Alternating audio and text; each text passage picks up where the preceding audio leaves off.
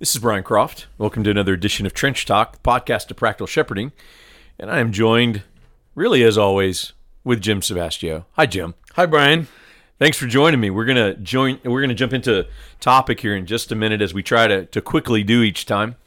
But we first want to just ask you all to go put a review on iTunes or however you listen to the podcast. It's helpful to get feedback, and we're encouraged by how we're being able to be helpful to you. We can adjust things around that, and it just helps spread the word of the podcast. So thank you for those. Many of you have been faithful listeners for years of this podcast, and we're just grateful for you.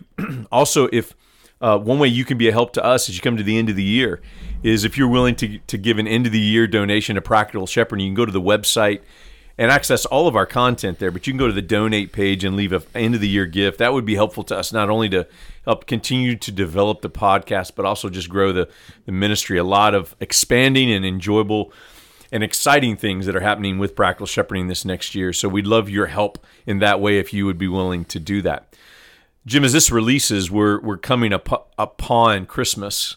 And one of the things we want to talk about in light of that, this is a question that actually got sent in to us when you guys knew that we were about to record again, and that is this pressure that pastors feel to hit a home run sermon during the holidays. You know, we have these series. Well, a lot of us preach through books and things, but Christmas comes, like Advent, and all of a sudden there's kind of this mysterious pressure a lot of pastors feel, whether it's self-imposed or whether it comes from church members or whatever, to have to really bring it, hit a home run sermon for Christmas. That's what we want to talk about and get into. And we hope to cover several of the things I think that was behind the spirit of that question. But before we dig into it, Jim, will you just kind of set it up biblically? I mean, in thinking about the regular ministry of preaching, and is there anything that points to this, I don't know, special season that we hit with Christmas time? Well, that's an interesting question. So, I mean, biblically speaking, no. There is no special seasons in the Scriptures that are addressed. But I think, Brian, what we're recognizing, and I'm trying to think how to phrase this in a way that doesn't sound heretical, but we have a sense in which all texts are not created equal. And that is that if you're preaching through Leviticus, it feels different than if you're preaching through John chapter 3. And that there is a pressure when you come to a John 3:16 or a Romans 3 or Romans 8 or whatever it is, some of these really Mount Everest peak texts in the Scriptures, Ephesians 2:8-9, whatever it might be, that people have this expectation of, oh man, this is going to be good, or oh man, this better be good, because you're doing the classics. Yeah. And when you're preaching through Leviticus, or I'm coming toward the end of Deuteronomy, there's a lot of surprises in that because people are not as familiar. Or right. You read a text and people are thinking, what in the world is he going to do? By the way, this is why I like preaching genealogies. Yeah, okay, so you know. Right. So you preach a genealogy and you're able to bring something that people have never seen. You're able to bring a reveal, to use a very secular illustration. You go see a movie years ago, a teenager going to see the first Star Wars movie, and you see special effects that just wowed you, and now those things are in commercials. You have a commercial for milk has the kind of special effects that would have blown your socks off 30 years ago. Yeah. And you think to yourself, okay, how am I going to excite God's people? So what do I need to do? Well, in films and culture, you have to keep upping it. You got to keep adding things to give this same excitement. Yep. And we can feel this pressure as preachers. When somebody says wow, that's the best sermon I ever heard you preach, and all of a sudden now you're like, how do I top it? And you're feeling that kind of a pressure that I think in some ways it's either self-imposed or it is culturally imposed. Okay. Because culturally, by that I mean by church culture, evangelical culture, that has brought about the Advent season or brought about the Easter season, and where there is an expectation that you're going to preach a series of sermons or you're going to build toward this, and it's going to be an exciting time to bring, friends or family or neighbors to come to hear this very special message on this very special day.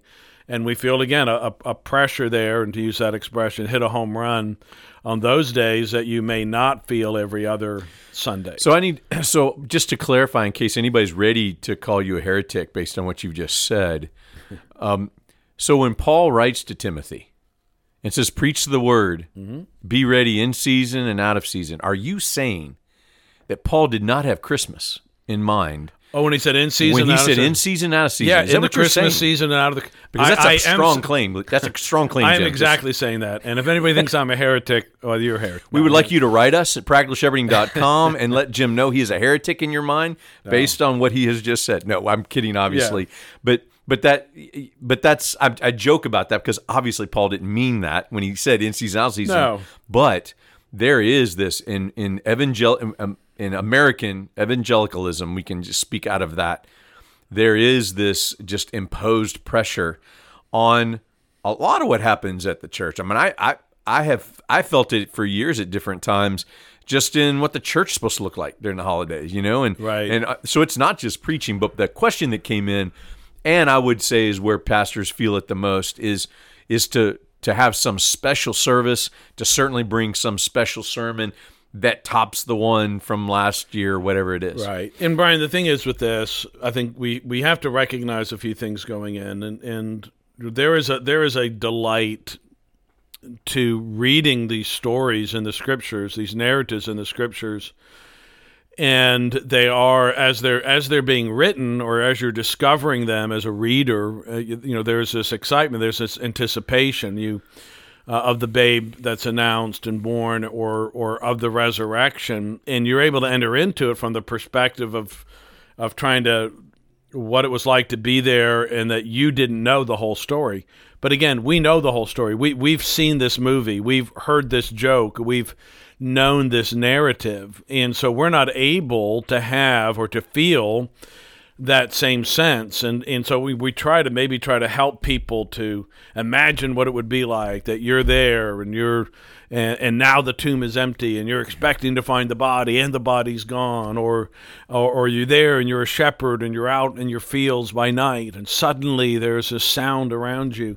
Well, for a lot of people, it's like, I already know this. Yeah. And the thing I think we want to start out with is that we don't need to add our own. We can't make this story any better. I mean, this is this is already great. Yeah. These truths are already wonderful, and we don't need to gild the lily, I think is the expression. We don't need to add gold on gold, and we don't need to add our spin to make this special, even though it's familiar. And I think that there can be and ought to be both in us as preachers, because we can feel this too sometimes, is that I'm not as excited about this as I once was, or I may not feel this in my soul in the way that I once did, because again, it is so familiar. Yeah. And there's no surprise, there's no necessarily not a new insight that I'm going to give that's going to blow somebody away, and I never saw the incarnation that way, or I never saw the resurrection that way, or whatever the case might be. But I don't think that's not our job. Our job is not to take a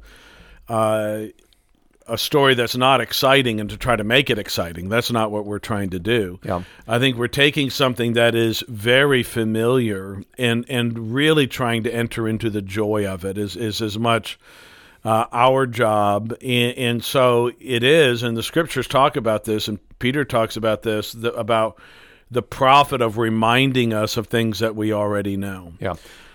So I think let's start there then.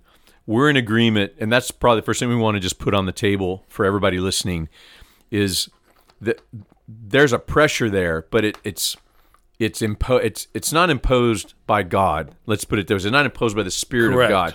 The Christmas story is wonderful and magnificent in itself. It's like the gospel that we should hopefully preach regularly. It's the same gospel, but though a different text might allow us to bring it out a little differently. So we want to establish that first.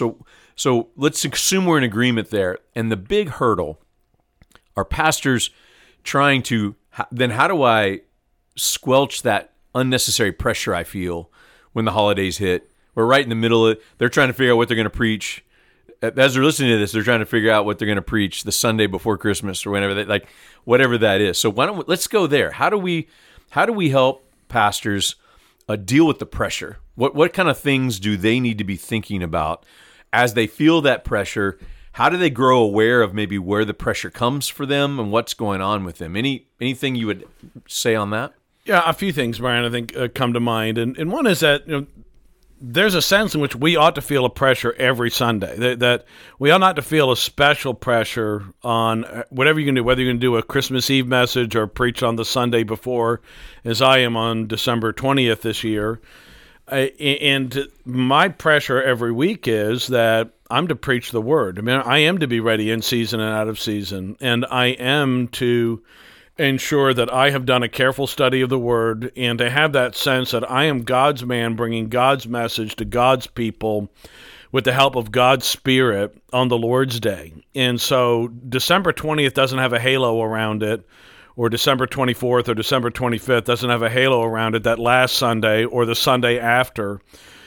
All of them, if you want to put it that way, they all have a halo around them. They all matter. They're all important. And the pressure that we have is to try to preach in the sight of God in Christ. And so that means to accurately handle God's word.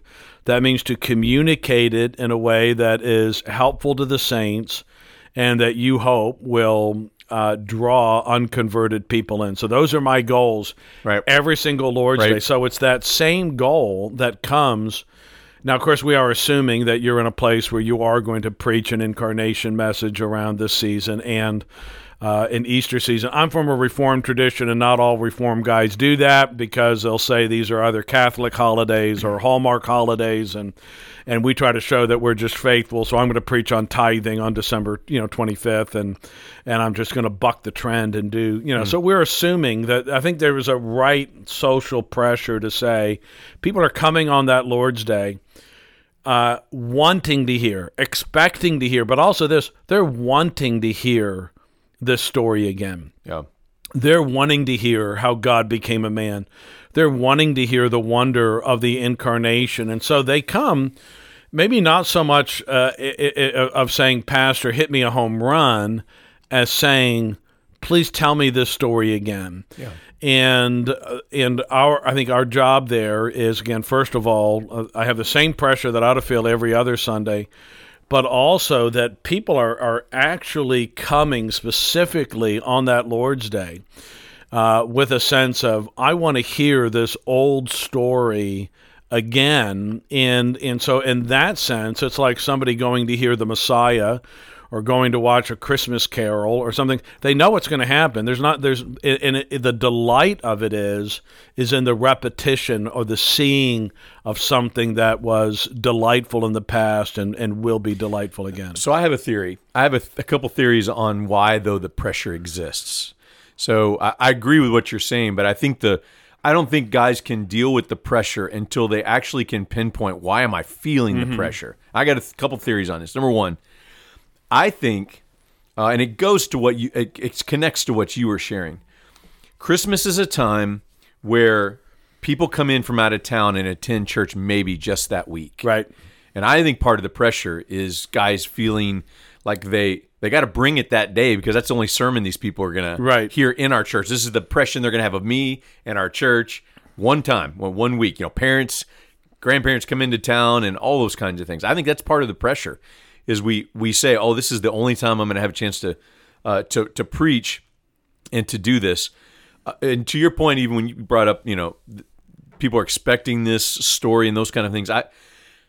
Christmas and Easter is the time. A lot of times you get unbelievers in the door. Only time. Mm-hmm. So I think there's actually a pressure that, in a way that's good. That I really want to seize this opportunity for ministry, and then you feel the pressure to really have a clear sermon on that. I think that's part of it.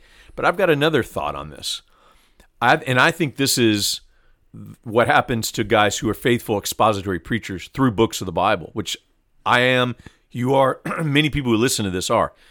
The regiment of preaching through a book and that next text being my next text. That's what gives me my next text. I'll speak personally, there is a comfort in that for me, in the regimen of that. And I find, and you know this about me, I go off sermon series for Easter, Palm Sunday and Easter historically, and then the whole month of December. Part of that is because of the Advent season. Part of that is knowing people are traveling so much, and I just don't want to continue in that same series and do some one-off sermons. However, I feel like a fish out of water at different times when I get out of that series. I almost feel like there is this added pressure of, okay, I've got to produce something I typically am not having to do. I'm usually wrestling with, this is my next text. I can't avoid it, and that's why I wanted to be an expository preacher. But when I would go to those one-off sermons or whatever, and they would be about, the Christmas story or picking texts around that, I found there was a pressure in having to step up to that. And it was different preparation in some ways than the other. And I have a theory that I think that's where a lot of the pressure is felt by guys who are expository preachers, and they don't know that that's where the pressure comes from. You want to add anything to that? No, that's interesting. I do, because I feel that. I mean, my question is, I'm going to do that, and I have historically done this for 29 years in being at the same church, and is to say, all right, what text am I going to deal with, this time, and really even sometimes how many texts are there that explicitly deal with this, and then am I going to start recycling certain texts, over the years? Are there 30, 40, 50? I mean, in a sense, you could say there's all kinds of different texts you could. As somebody who did that all those years, it actually you get challenged by that of, what is a text I haven't preached yet? Especially if you're the one doing the 2, 3, 4 sermons in December. But I think you also have to remember that people probably don't always have that great a memory for your sermons, and I've had. Come on. That's actually true. I'm not sure. It's actually now, brethren. I preached on this 15 years ago. You Some remember, of you will remember it. I know you remember how great this sermon was 15 years ago. I'm going to change around the next 2 points. So I don't want to throw you off because I know you all remembered those. So. We don't always remember what we preached, and so the people aren't always going to remember what we're going to preach.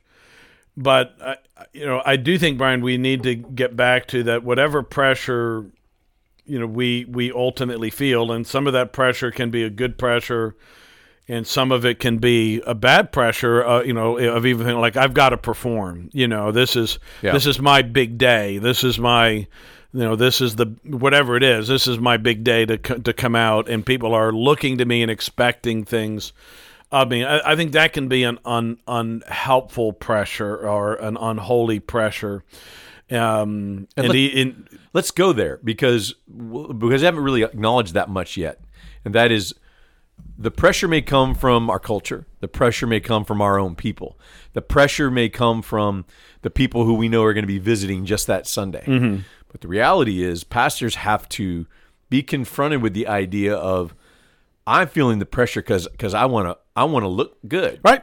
And let's call that out as well. And so pastors who are feeling this pressure, maybe this week, even as this is being released and they're preparing their sermon for Sunday, that confront that, like acknowledge maybe this is about you wanting to look really, really good for whoever. And if that's the case, then you need to wrestle with that. That may be the thing that creates that internal angst and pressure that we so often feel this time of year. How much do you think that's part of it, Jim, in your mind? Brian, I think I can say I am aware that it at least was in part what I wanted to do because, again, there is a delight in the reveal. There's a delight in bringing people up into something and then almost surprising them with where a text goes or again, a reveal. You're coming up to the end, to the crescendo, and here there's no hiding it. Everybody knows exactly where you're going with it, and so what you're relying on, what you ought to be relying on, is again not your cleverness in presenting it in such a way that it is surprising. It's not our job, it's not my job to make it new. I can't, again, I had to get back to this. I can't make this any better than it is. Yeah. And my job is not to blow it. Right. My job is not to make what is the thrill of the world into something dry and dull and confusing. Yeah. It's to get out of the way in a sense and let that text speak for itself, without feeling like, oh, they already know this. They already know this. I'm going to tell them this. Then an angel came to Mary, and Mary was betrothed, Mary was a virgin, and Joseph did this, and then they went there. And you can think to yourself, well, they all already know this, and it's okay, because that happens to be the reality of a lot of what we are saying and teaching and preaching, particularly if you're with a congregation over the long haul and you have a mature congregation, is that I am going to be reminding God's people of certain truths. And again, the pressure is not that I have to perform as much as it is that I have a pressure to be faithful. And that if I'm faithful, I believe God will bless that to the hearts of hungry sheep, and that this is the tool that God uses to draw unconverted people to himself. So that's where our confidence needs to be. So I agree with you. I think maybe the last thing I want to cover, though, is kind of the spirit, even it seemed, in the question we received through social media, and that is, what can I do to make sure my sermons, as I'm preaching about the same story. And again, you said you can't create a greater excitement around it, but I do think it's a helpful question to ask, to push preachers to think about, and that is, is it a different angle to look at the diamond and see it a little differently? Is there a different way I can adjust? I preached this text 5 years ago. I remember that. Nobody else does. I remember that. But right. But even just for the sake of freshness of the preacher, is there a faithful, but a little bit of a slant, a different way I can look at this? I can approach this. There's not one way to preach one sermon, one text. We want to get the point of the passage, but there's tons of ways to preach a text. Right. So I would say, in response to the question, push yourself to think about, is there a different way I can maybe approach this text, a different way to break it up, a different way to see it, and yet still make sure you're faithful to the original purpose of the passage? I think that's the question that you really have to wrestle with if you're looking for a way to take a text that you've maybe preached several times before. You want to preach it again for Christmas, but you want to be able to make sure you do it just as well. Look at it through a different lens. I think that's important too, Jim. I agree, and I think a lot of that is our own sense of joy in it. And right. And this is heart work. This is the heart preparation. Yeah, that's right. That, Lord, have I lost the wonder of this? Has this ceased to bring me joy and excitement? And I think about, what's come to my mind several times as we've been talking about is, what my kids, particularly when they were younger, was their ability to read the same story. Give me this, to hand you the book, whatever it is that you have read 100 times, but it is an enjoyment for them every time. Or I think about when one of my daughters was little, and this was way back when, and VHS tapes and all of that. But to want to watch the same episode or listen to the same song over and over and over and over and over and over and over and over again, and it might drive you mad. But there is an again, nothing changes. The words don't change. The pictures don't change. Right. The song doesn't change. But there is a joy to be found in it as it is. And I think so we need, if we're not excited, we're not going to be able to make God's people excited. If it doesn't bring us joy, then I don't think we're going to be able to, we're not actors. So we're not trying to convey a joy that we don't have, or to produce a joy in them that we don't have, but to hopefully have something that is contagious. And there's a reason why some of these stories are so enduring in these texts, and not just a John 3:16 or an Ephesians 2:8 and 9. There's a reason why for 2,000 years people have found hope in Romans 8:28. And so you're preaching through Romans, and it's Romans 8:28. Now, what am I going to say? Well, again, there's a reason why that's been a rock that 2,000 years of church history people have run to. And there's a reason why these days are high and holy days, in a sense, in the minds of many Protestants. This isn't just a Catholic thing.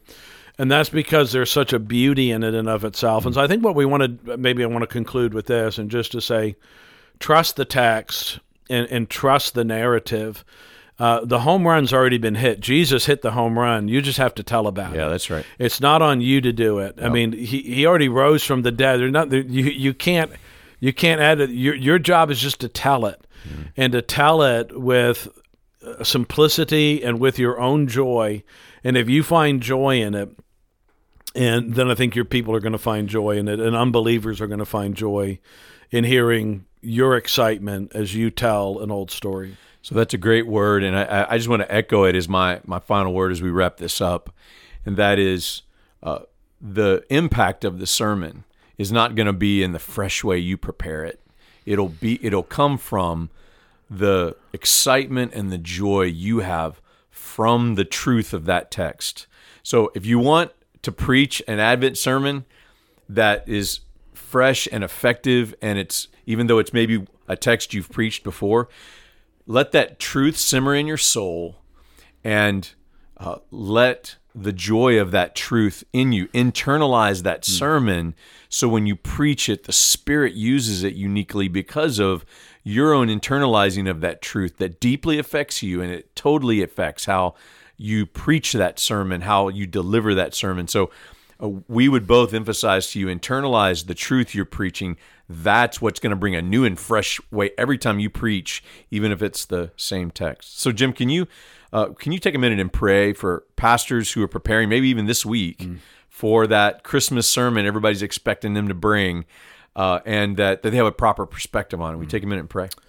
Our Father in heaven, we thank you for this time of year and the many ways in which we are pointed to the person and work of the Lord Jesus and to the wonder of God incarnate. And Father, we do pray that you would help every brother here who's listening to this, who is scheduled to preach in the days ahead, and to hold forth this old story of Jesus and his love. Father, that you would help them to trust in the power of your word, to forsake in every way that is right any trust or reliance on their own cleverness, and to recognize that we can't do it any better. We can't say it any better than what you have said. But Father, help us to be faithful. Help us to find joy in truths that we have studied and known and written about and talked about and sung about so many times, to behold the wonder yet again. We pray all of this in Jesus' name. Amen. Amen.